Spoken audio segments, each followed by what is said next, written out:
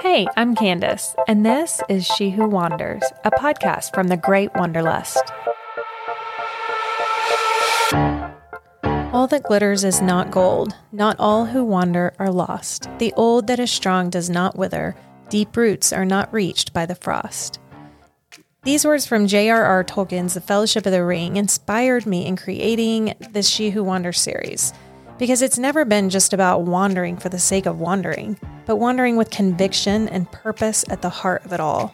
Conviction for more adventure, more wonder, more authenticity, more kinship, and more contribution. After launching this series on my blog last September, I just couldn't shake the feeling that these conversations needed space to go deeper. Over time, that feeling grew until it became stronger than my fear of putting myself out there and not being able to just hide behind my screen anymore. The fear was real, and it took months of not being able to stop thinking about doing it before I actually took the leap. At some point, you get tired of hearing yourself talk about something without actually doing anything about it.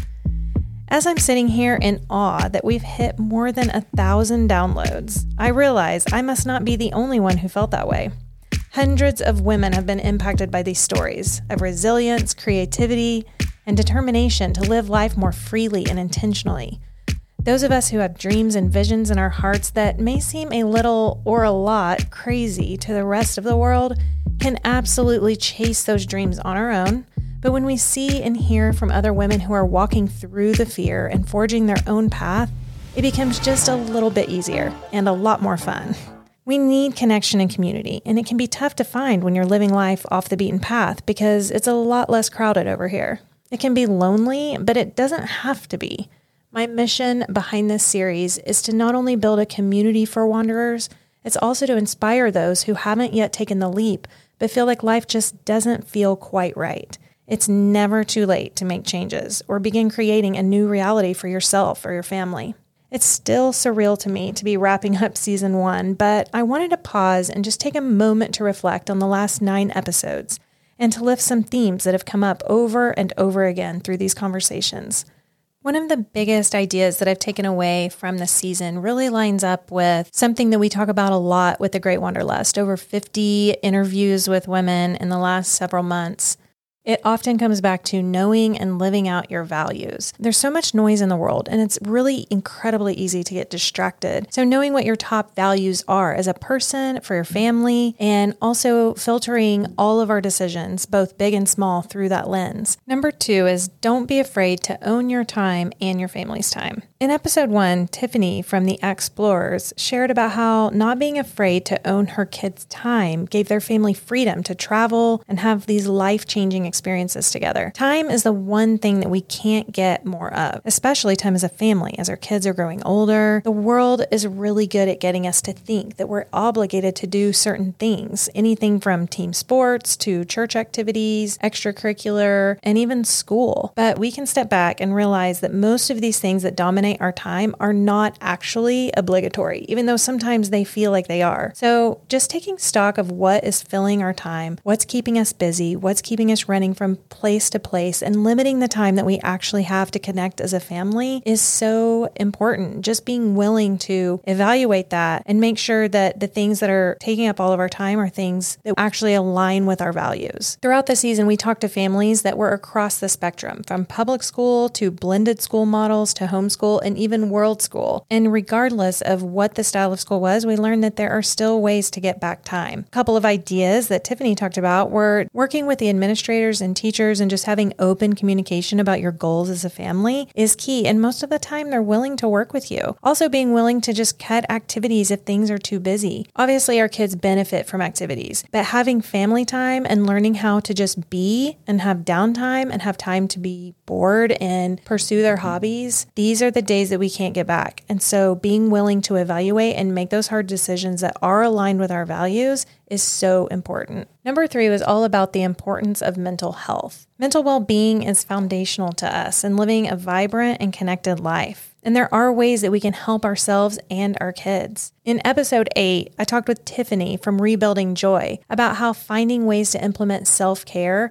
has been a non-negotiable in her healing process after losing her husband unexpectedly a few years ago. A drumbeat of the great wanderlust that we always talk about is about what makes you feel most alive. What is your great wanderlust? So my question for you is, do you know what that is? And how often are you prioritizing time to be able to do that in your life? Also, self-care is not selfish. It should be a cornerstone in our daily life. And making it a priority for ourselves is a great model to our kids of how we want them to be able to care for themselves as they get older. One of the most important things we talked about was getting off the screens and getting outside. Connecting with friends in real life and getting outdoors and being active is one of the biggest keys to slowing down and taking care of our mental well-being. Number 4 is how to deal with darkness in our lives. There will be darker seasons in our lives. Tiffany went on to talk about how they're just inevitable. And so if we can just expect and anticipate that those seasons are going to come, and when we're in those darker seasons, be looking for cracks of light and then run towards those. It's how we start healing and moving toward the next highest version of ourselves and our lives. Tiffany talked a lot about how that's where she discovered travel. And I have to give her a shout out because she has now left her teaching job and embarked on a year of full-time travel around the world with her 2 kids. Okay, and number 5 is learning to move through fear, starting with the realization that fear is always going to be present. One of my favorite quotes from the whole season was from Nicole in episode 2, where she talked about fear riding shotgun. It can hang on the sidelines, it can come along for the ride,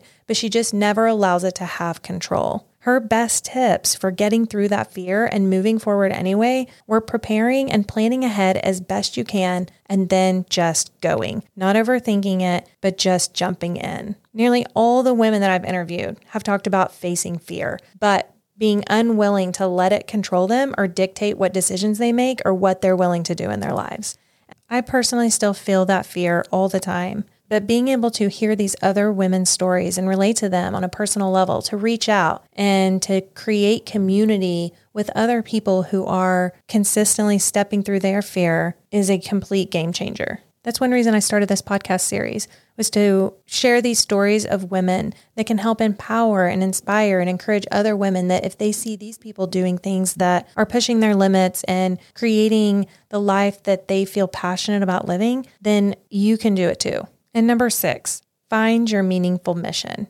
In episode 4, I got to chat with the amazing Amanda from National Park Capable. And we talked about not only how important it is to find your great wanderlust or what helps you feel most alive, but also to find your meaningful mission in life. It's all about finding that purpose that we can chase every day that gets us excited to wake up in the morning and drives us to show up as our highest self. When we can combine those 2 things, that is when we truly feel most alive. And number 7, the power of less. There were a couple of different episodes where we talked about the power of minimalism. In episode 7 with Kimmy and in episode 3 with Kataya, we talked about the power of minimalism and how it opens up more space for clarity and joy. I know minimalism can be a bit of a buzzword, but I really loved this conversation, and I feel like it's about even more than just embracing minimalism in our physical spaces, but also in our mindset, our mental state, our creativity, our relationships. It all filters into every part of our lives and really makes a difference in our inner peace and how we're able to connect with our true self and really listen to our soul and filter through all the noise. Obviously, this also means that we tend to choose experiences over things. Number 8, community is everything.